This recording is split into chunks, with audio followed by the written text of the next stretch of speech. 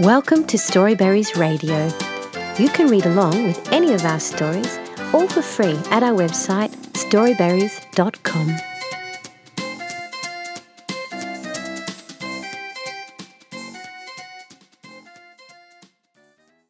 I Woke Up One Morning Only to Find, by Mary Luciano. A dragon in my bed.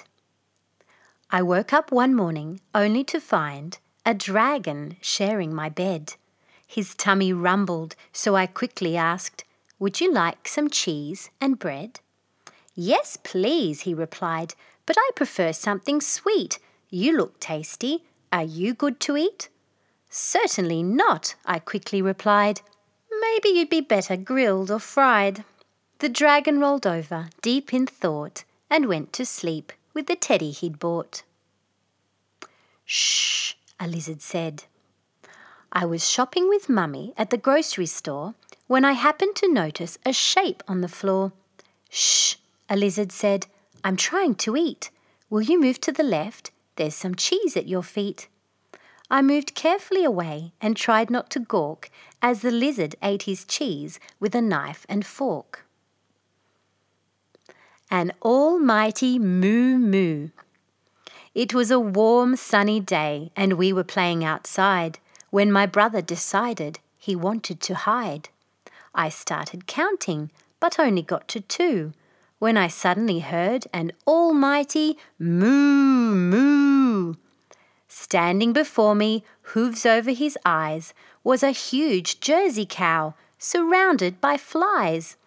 "I think I saw your brother just over by the tree, but let's finish counting and then we will see."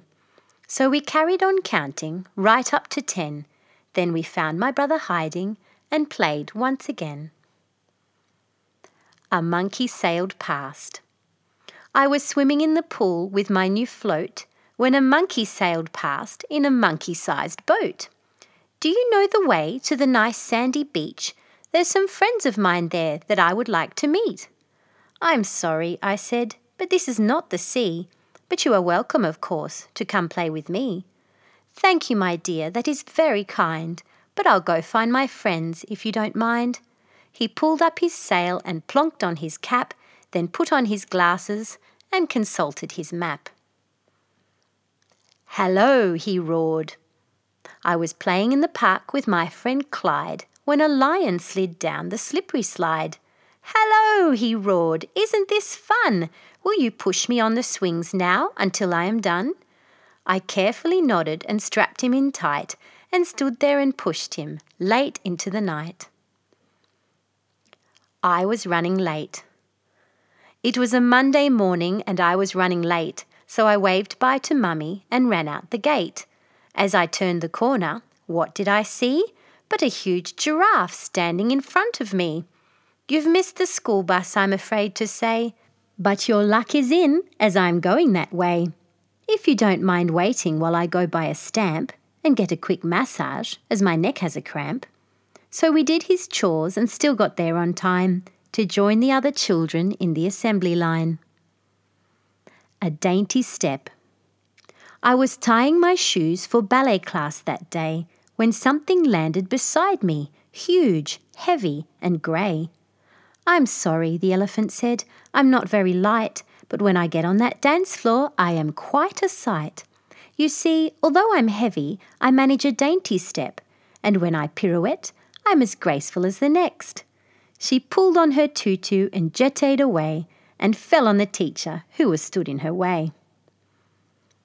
Some eyes appeared. It was bath time and I was having a wash when I suddenly heard an almighty slosh. Some eyes appeared and then a big smile. I was sharing my bath with a crocodile. "Will you get me some gel, please? This soap is too tough. It leaves my skin feeling scaly and rough. And while you're there, would you get me a white fluffy towel? The one I bought is old and smells quite foul."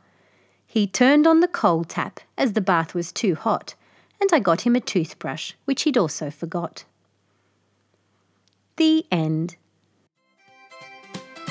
Thank you for reading with Storyberries.com. Free stories for kids.